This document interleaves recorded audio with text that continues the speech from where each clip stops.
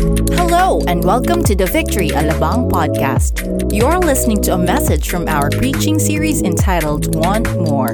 Together, we'll discover what the Word of God says about money and how the right understanding can help us live a life of greater faith, contentment, and generosity.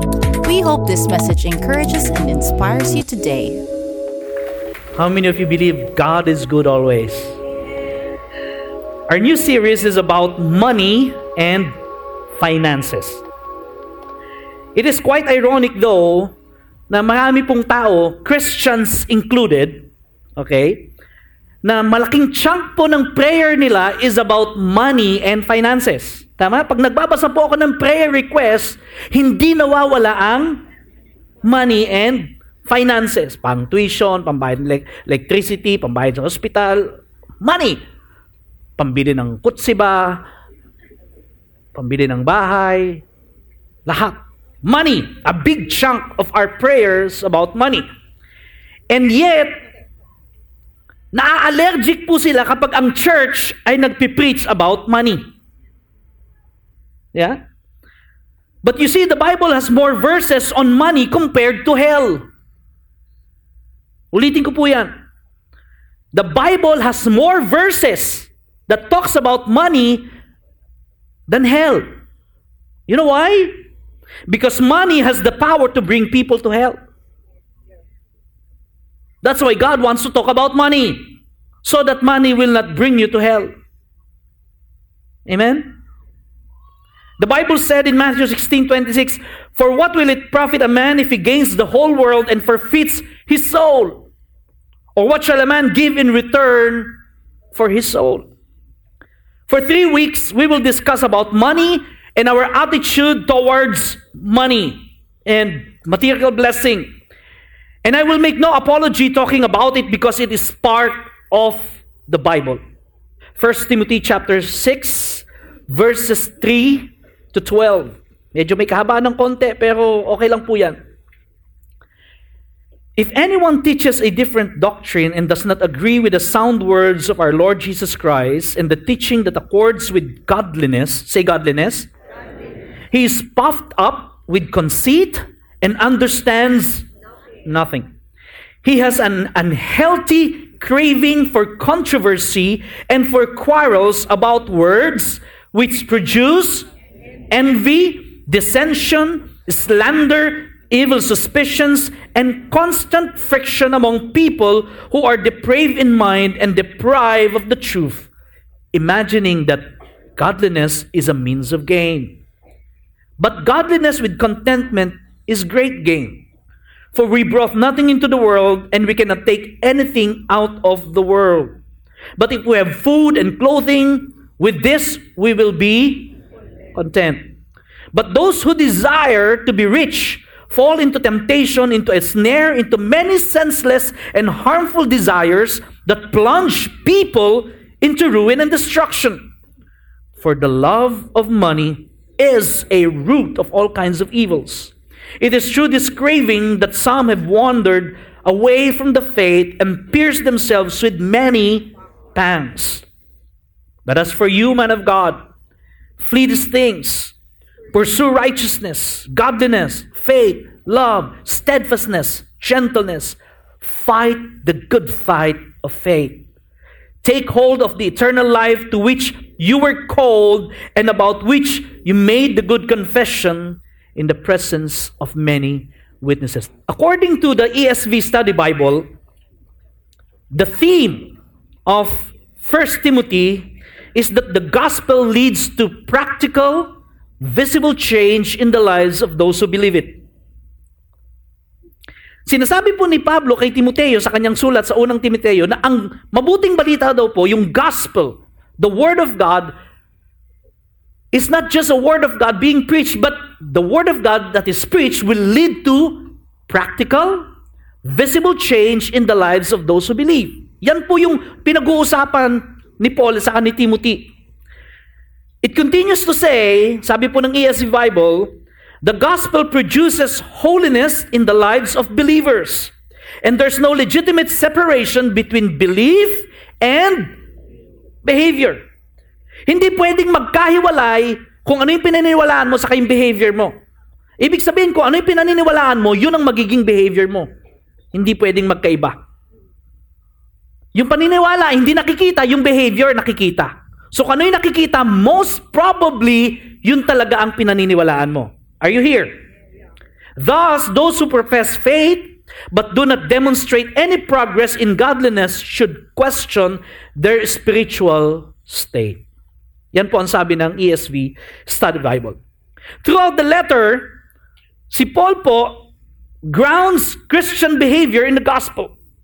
Sinasabi niya, connected palagi yung ating behavior doon sa gospel, doon sa pinaniniwalaan natin. True Christianity is evidenced by lifestyles shaped by the gospel. Our lifestyle as a Christian should be shaped by the gospel. According to Paul, yung mga tao daw po na namumuhay na hindi hinuhubog ng salita ng Diyos, ng mabuting balita, ay pinatutunayan lamang nila that they have turned away from the faith. Hindi talaga sila mananampalataya o tinalikuran na nila ang kanilang pananampalataya. Bakit? Kasi hindi nababago ang kanilang buhay ng mabuting balita. It seems like Timothy, dito po sa sulat ni Paul, it seems like he was facing the problem of false teachers. Okay? May mga tumatabi po sa kanyang mga kongregasyon at nagtuturo ng maling katuruan, maling doktrina. And these false teachers, sabi po ng Bible natin, they think that godliness is a means of gain. Okay? Godliness is a means of gain. Sinasabi dito ng Bible, yung godliness daw, ginagamit nila as a means of gain. Pero the question is, ano ba yung godliness? Okay? Ito po yung ibig sabihin ng godliness. Godliness is behavior reflecting correct religious beliefs and attitudes. To live as God would have us live, to live as God has told us to live. Ang tunay daw pong pagiging maka-Diyos ay yung mamuhay ka ayon sa kung paanong sinasabi ng Diyos na mamuhay ka. But these false teachers have their own version of godliness. Meron po silang sariling version. Ano yon? Sabi po sa verse 3 ng chapter 4, sila po'y fino-forbid nila na mag-asawa yung tao. And they require abstinence from food. Huwag mo kakainin to, huwag mo kakainin yan, huwag ka mag-aasawa. That's their form of godliness. Verse 7 ng chapter 4, okay, have nothing to do with irreverent, silly myth. Sabi po ng chapter 4, verse 7. Verse 4 and 5 ng chapter 6, he is puffed up with conceit and understands nothing. He has an unhealthy craving for controversy and for quarrels about words which produce envy, dissension, slander, evil suspicion, etc., etc. Ito po yung kanilang form of godliness. And these people, these false teachers sa panahon po ni Timothy, they're imagining that their own version of godliness is a good means of gain. Kikita sila financially. Bakit? Magkaako sila ng maraming follower. Okay? Salit na mag-tithe sila sa church, sa kanila na lang. Okay? However, sabi po ng verse 6, tingnan po natin verse 6. So sabi niya, but godliness, true godliness, actually is a means of great gain when accompanied by contentment.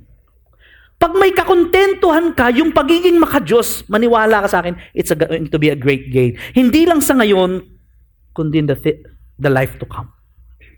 Are you with me? But these people had no contentment. Okay? These people had no contentment, referring to the false teachers. Sabi po ni Paul sa verse 9, but those who desire to be rich fall into temptation, to great snare, into many senseless and harmful desires that plunge people into ruin and destruction. Now, nakita niyo po yung mga meaning niyan. Tanong ko po muna, tingin po kayo sa akin, may masama po ba mag-desire na yumaman? Pero sinasabi ni Paul, but those who desire. Okay? Those who desire. Sabi niya, they fall into temptation. Hindi might fall, hindi may fall, Very definitive. Those who desire to be rich fall into temptation. Definite. Tiyak yun. Okay? So ito pong ibig sabihin yan. Yung desire po dyan is an insatiable desire. Yung no satisfaction. Okay? Yung walang katapusan. Yan po. Yan po ay present tense ng Greek.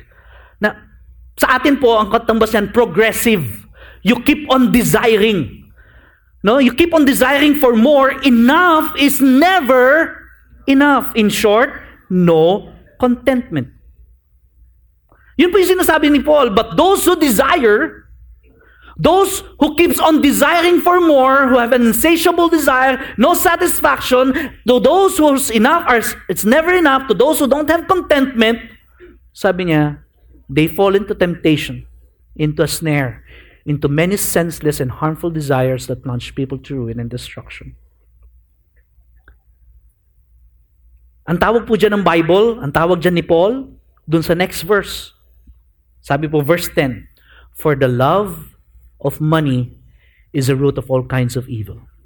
It is through this craving that some have wandered away from the faith, pierced themselves with many pangs. Pagka tinignan niyo po ang baby version, siguro medyo mature version yung love of money. Yung baby version yan, alam niyo kung ano tawag? Alam niyo po kung ano yung baby version ng love of money? Selfishness. Okay? Yung medyo mas matindi dyan ng konti, pero yun din yun, tumanda lang ng konti, ang tawag doon, greed. Say greed. Okay. Now, all of us, okay, tingnan mo yung nasa kaliwa, nasa kanan mo. Kasama yan. Okay? All of us, meron po tayo niyang selfishness and greed. Lahat tayo. Iba't ibang level nga lang. Here's the question. Saan ba nanggagaling yan? Saan ba yan humuhugot? Anong pinaghuhugutan natin? Bakit tayo nakakaramdam ng discontent? Why are we prone to sinning this way? Now, we have to understand that all of us are born sinners. Do you agree? Kasalanan po ito ni Eva at ni Adan. Nung pinanganak tayo, namana natin yung kanilang sinful nature. Kaya nga po, prone tayo magkasala. Kaya tayo nagkakasala kasi makasalanan tayo. Tama? Okay. That's why wala pong exempted sa kasalanan ng greed, love of money, ito pong tinatawag na insatiable desire, itong discontent, babae man, lalaki, mayaman, mahirap, bata, matanda, may ngipin o wala. Everyone is susceptible. But tingin sa akin, nobody wakes up one day, tapos nagising siya, ay, meron akong love of money. Meron po bang ganon? Yung one day nagising ka, ay, meron na pala akong love of money. Wala po. It is a slow process. Hindi pagkagising mo, full-blown kagad. Di ba? Yung greedy ka kagad. One day hindi ka greedy, pagising mo, greedy na ako. Walang ganon. Okay? Slow process po yan that takes the years of our life. So, paano po ito nagsimula? Okay. Ito po yung ilang mga alam kong source ng discontent sa love of money. Number 1, baka mamaya meron kayo nito. No? Pero malamang wala kayo nito. Yung nasa kanan mo meron. Insecurity. Okay? Insecurity. You don't feel secure. Sinasabi mo, kailangan ko ito eh. Okay? Hindi ko kayang mabuhay nang wala nito. The feeling of insecurity. Yung isa naman, entitlement. No, I deserve this. No? I work hard for it. No? Sabi niya, I work my butt out for it. Alam ba, napakahirap ako. Ako yung pinakamagaling. Ako yung pinakamasip. I deserve it. Yung iba naman, yung fear of lack. Okay? Kasi baka kapusin ako. Okay? I may not have enough for my needs. Maaaring lumaki siya na mahirap at nung umunlad na, ayaw niya nang maranasan na maghirap ulit. Kaya gagawin niya paraan talagang lahat para lang wag maghirap kasi natatakot siya na baka magkulang siya. Yung iba naman po, envy, inggit. No? Bakit siya meron ganun ako? Hindi. Yeah. Inggit sa kapatid. Sasabihin, bakit sa kanya na Ferrari, sa akin Mercedes lang. Kahit man lang sana Lamborghini. Yeah. This longing for deep satisfaction manifesting itself as desire for money and material things, kapag ito po nag-hit sa atin, wala po itong kinikilalang pamilya. Wala itong kinikilalang kaibigan. Walang kinikilalang loved ones. This desire will sacrifice anything and everything just to fulfill its cravings. So the question is, how do I know that I have love of money? Paano ko malalaman, Pastor? Paano ko madidetect? You see, it could be as simple and as innocent as transacting financial matters in gray areas. Halimbawa po, meron po ako nabasang libro, yung Rich Dad, Poor Dad. Sino nakabasa niyan? Rich Dad, Poor Dad. Taas po ang kamay. It's a good book. Paano kayo yayaman? Pero na-alarm po ako nung sinabi niya na ang mga mayayaman daw po, kaya sila yung mayaman talaga, is because they love to work in the gray areas of business. Yung hindi naman siya masama, pero gray nga eh. Gray. Hindi siya black, hindi siya white. Nasa gray. Naintindihan natin? So, ibig sabihin nun, alanganin. No? Pag medyo kumiling ka ng konti, ops, bad na yan. Kumiling ka ng konti dito, pwede na. And sometimes, because of the temptation of money, natatempt tayong, okay lang naman to, wala namang masama eh. Saka hindi naman ako yung naglagay eh, yung accountant ko. Di ba? And then, nag-progression, little compromises here and there. Ayan na. Compromise na. Then this desire will make us compromise kahit na integrity natin, yung prinsipyo natin, yung values natin, yung relationships natin, yung friendships natin, kahit nga po yung faith natin kay God, ikino-compromise na natin eventually. And then you start using people. Instead of using money, you use people. No? User-friendly, ika nga. No? Ginagamit mo na lang ang tao. Kasi hindi mo na nga lang ginagamit yung tao, tinatapakan mo pa yung tao. Dapat susweldo na ayaw mo pang pasweldohin. Yung SSS dapat diniposito mo, sabi mo, saka na lang. Hello? And then you deceive people. Sabi mo bago, hindi naman bago. Sabi mo original, hindi naman original.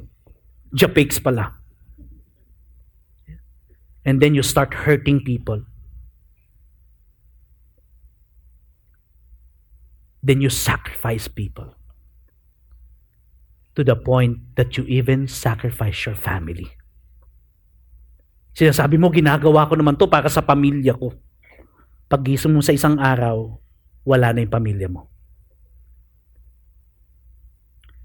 And you may not believe this, mga kapatid.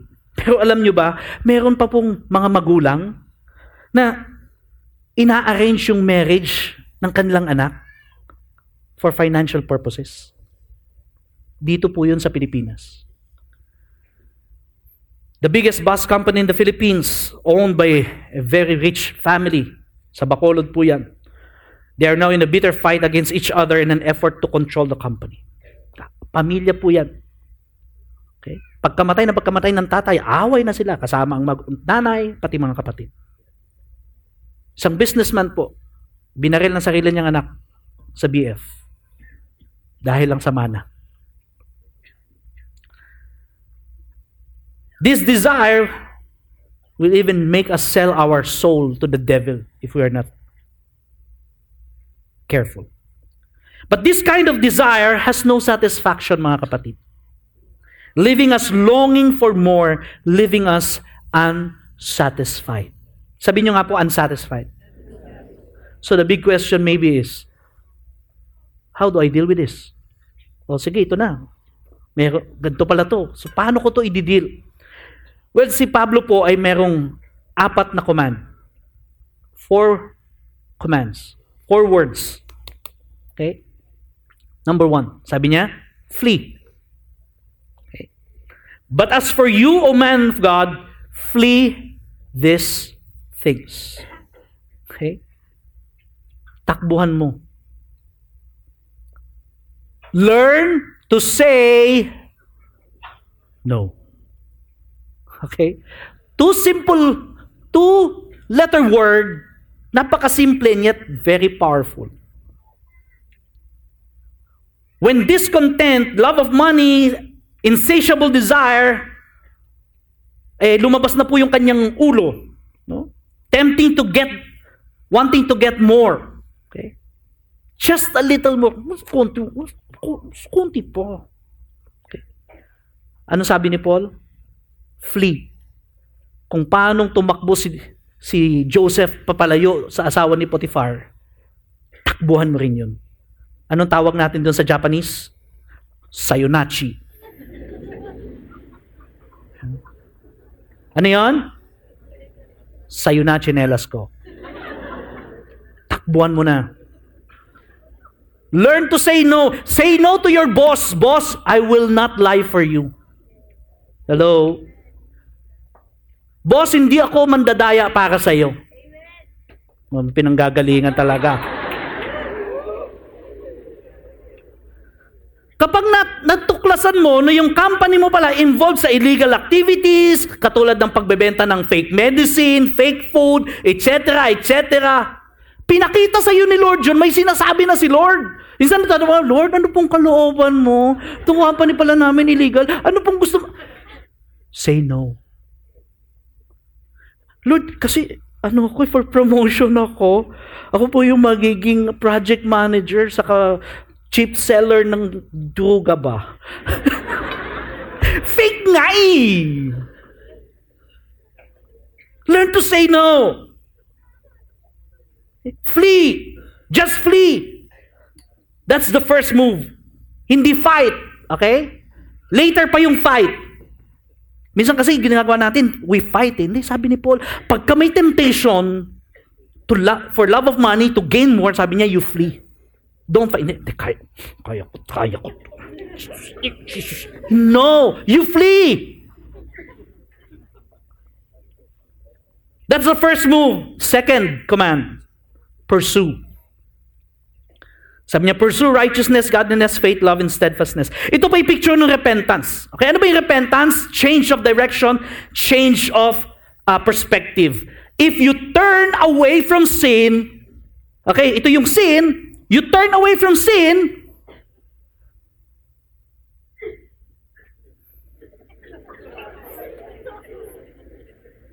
if you don't turn to something, babalik ka dun. Kaya sabi niya, flee and then pursue. You turn away from sin, you turn to God. Are you with me? Kaya sabi niya, pursue righteousness, godliness, faith, love, steadfastness, gentleness. Hindi po pwedeng you just flee. Wala kang pupuntahan. Look for job, businesses, and activities that will help you flourish as a Christian.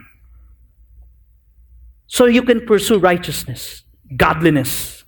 And the third one is fight. Sabi niya, fight the good fight of the faith. This is where the fighting comes in. Diba, nag-flee ka, umalis ka na. You're now pursuing God. Pero makulit ang temptation. Makulit ang mga nasa paligid mo. Ikaw din, pinupurso ka nila. Tumatakbo ka na nga, pinupurso ka nila. And then, you are boxed into the corner. It's time to fight. Right? It's time to fight. Ayaw mo mambribe, ayaw mo ng ganito, and yet, kino-corner ka. It's time to fight. When you're pushed to the corner, you have nowhere to go. Kapag yung saying no won't work anymore, if doing good won't work anymore, this is time to fight. Not the people, but the spiritual enemies. Gamitin natin yung lahat ng arsenal natin, yung weapon natin, yung armor of God, yung prayer, yung fasting, intercession, standing on our faith. Okay? Do not compromise, but allow God to fight for you. Amen? Don't give in, don't give up. Fight. These 3 words, flee, pursue, fight. Katulad din po ito ng nature ng words na desire. Di ba? Yung desire, continuous, paulit-ulit. Yung sinasabi po ni Paul na flee, pursue, fight, ang sinasabi niya, it's not a one-time event in our lives. Sabi niya, you flee and keep on fleeing, you pursue and keep on pursuing, you fight and keep on fighting. Sabi niya. That's what we need to do. Mahirap po yan. Sa totoo lang. Magiging sinungaling ako sa inyo pag sinabi kong chicken lang yan. It's difficult. Pero hindi po dyan natapos yung command ni Paul. Di ba sabi ko sa inyo, 4 yung command niya. Ano yung una? Flee. Ano yung pang-4? Sabi niya, take hold. Okay? Take hold of the eternal life to which you were called and about which you made a good confession in the presence of many witnesses. Now, kung kanina, yung 3 is repetitious. Sabi niya, flee and keep on fleeing, pursue and keep on pursuing, fight and keep on fighting, but this one is different. Okay? This one is different, mga kapatid. At ito yung sikreto. Here's what, ang ibig sabihin po niyan, okay, once you nagkaroon ka ng chance to do it, you do it immediately, once and for all. Okay? Hindi pa ulit-ulit. Kaya nung sinabi niya, you take hold, hindi sabi niya, every time you have a chance, you take hold, you take hold, you take. No. You take hold of it and you hang on it as if your life depends on it. Okay? Yan po ibig sabihin niyan. At ang ibig sabihin din po niyan, hindi lang yung dahil sa sarili mong ng lakas. Yung 3 po, medyo English po ito, medyo technical, no? Pero sabihin ko na rin po sa inyo. Yung 3 po, nasa active voice. Sabihin, gawin mo to, gawin mo to, gawin mo to. Ito po, kakaiba. Wala sa English nito eh. Sa Greek meron yung middle voice. Ano yung middle voice? Active ka, but at the same time, si God active din. Naintindihan? Yung passive voice, yung wala kang ginagawa, iba ang gumagawa para sa'yo.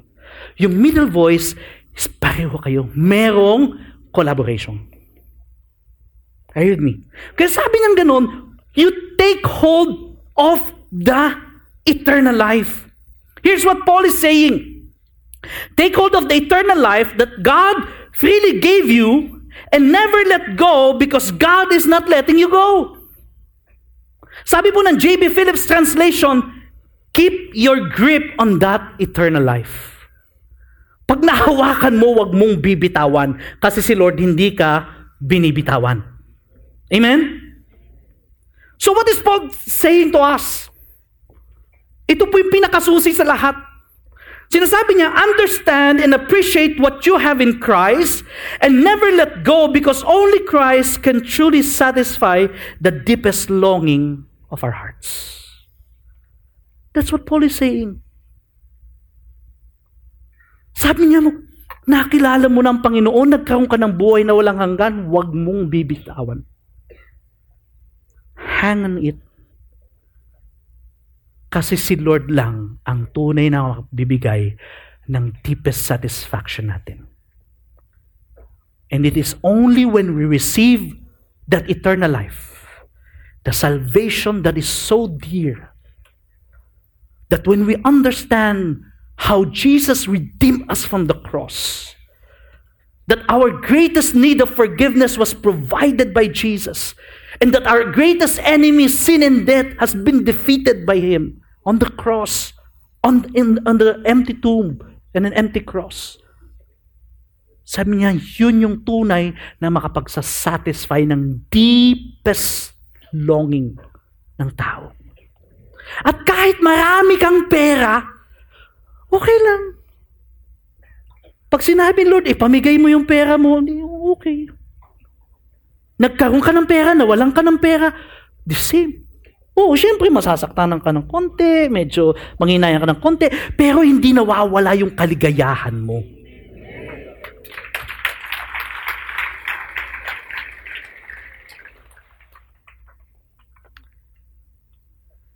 And you see, this eternal life had brought us so much. Si Paul po, inelaborate po niya ito sa book of Ephesians. Okay, by the way, si Timothy po, nagpapastor siya sa Ephesus. Mayaman po itong Ephesus na ito. Kaya siguro problema nila pera. Pag-handle ng pera. So sumulat si Paul sa Ephesian church. Okay? So kung saan nagpapastor si Timothy? Pakinggan po natin, basahin natin kung ano yung sinabi niya. Verse 3 to 14. Medyo may kahabaan ng konti, pero napakaganda po. At titingnan niyo yung mga itim na letter na yan. Praise be to God, the Father of our Lord Jesus Christ, who has blessed us. Say, blessed us. In the heavenly realms with every spiritual blessing in Christ. For He chose us in Him. Kapatid, pinili ka ni Lord. Di ba, minsan ang sarap pagka ikaw ay napili. Di ba, pagka may grupo sa school, tapos pinili ka ng teacher, ikaw magiging leader. Ang sarap mapili. Tama po. Mapili ka as this. Sabi niya, God chose us in Him before the creation of the world to be holy and blameless in His sight. In love, He predestined us for adoption to sonship through Jesus Christ in accordance with His pleasure and will, to the praise of His glorious grace, which He has freely given us in the one He loves. In Him, we have redemption through His blood, the forgiveness of sins, in accordance with the riches of God's grace that He, say, lavished. That He lavished on us. Ano sa Tagalog yan? Lavish. With all wisdom and understanding, He made known to us the mystery of His will according to His good pleasure, which He purposed in Christ, to be put into effect when the time reached their fulfillment, to bring unity to all things in heaven and on earth under Christ. In Him we were also chosen, having been predestined according to the plan of Him who works out everything in conformity with the purpose of His will, in order that we, who were the first to put our hope in Christ, might be for the praise of His glory. Verse 13, and you also were included in Christ. Wow! Alam niyo kapatid, minsan outcast tayo, minsan OP tayo, no? Out of place tayo, minsan mga sa pamilya natin ayaw tayong tanggapin, pero alam nyo, kay Jesus, we are included.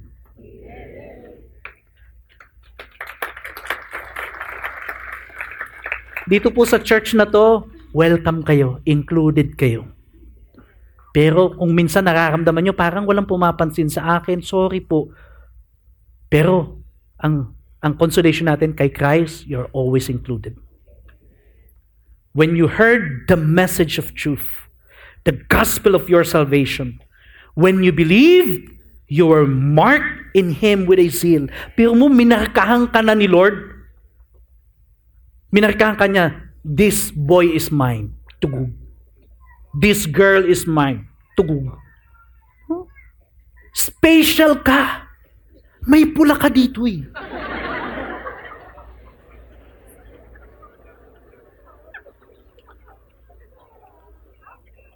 You're marked in Him with a seal, the promised Holy Spirit, who is a deposit. Sabihin nyo nga po, deposit.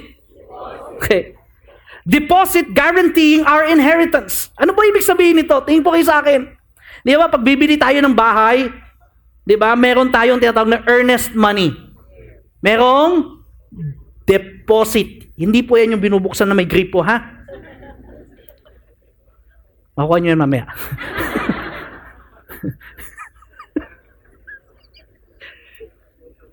Earnest money. Ibig sabihin nun, sinasabi mo doon sa may-ari, interesado ako, tiniti ako sa inyo, guaranteed, bibilin ko yan. Ang sinasabi po niya dito, we were marked with the promised Holy Spirit. Binigay niya yung Holy Spirit sa atin, meaning to say, may pangako ako, initial payment lang ito. Patikim pa lang ito, yung darating na piyesta, pagbalik ko. This is just a foretaste. Come on, palakpakan natin si Lord.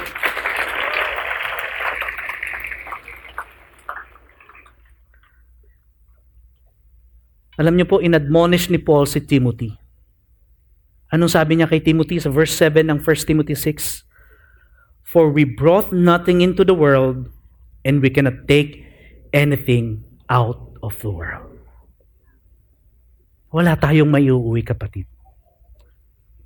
Yang Louis Vuitton mo na yan, mabubulok din yan. Pag namatay ka, iba na magsusuot niyan. Malamang kahit hindi ka siya, ipipilit niya. Maggamit lang. Wala tayong maiuwi, kapatid. Maniwala po kayo sa akin. Ano po dapat maging response natin sa katotohanan ito? Paano tayo makukontento sa isang mundong punong-puno ng kawalan ng kakontentuhan? Just look inward. Look inward. Tingnan mo kung ano ginawa ni Lord sa buhay mo. Look inside. Then be grateful. Look outside.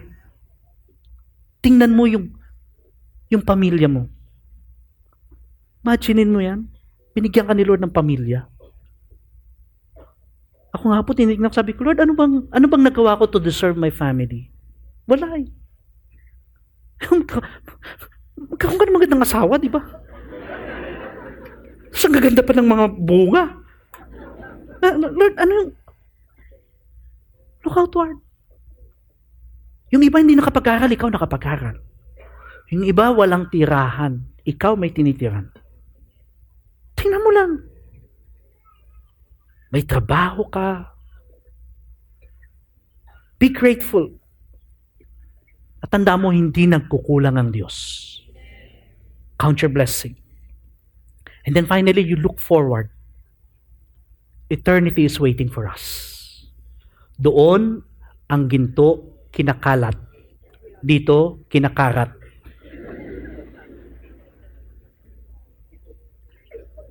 Napakaganda doon. Just look forward. Lahat ng bagay dito kukupas. Doon mananatili magpakailan-kailanman. Last verse. Yung una pong binanggit kong verse sa inyo kanina. For what shall it profit a man if he gains the whole world and forfeits his soul? What a man shall give in return for his soul? Nothing can truly satisfy us. Only Christ can truly satisfy the deepest longing of our hearts. Amen? Tayo po tayo. Thanks for listening. Make sure to subscribe and follow us on Facebook, Twitter, and Instagram. Feel free to share this message with your friends too. For more information about our church, visit our website at www.victoryalabang.church.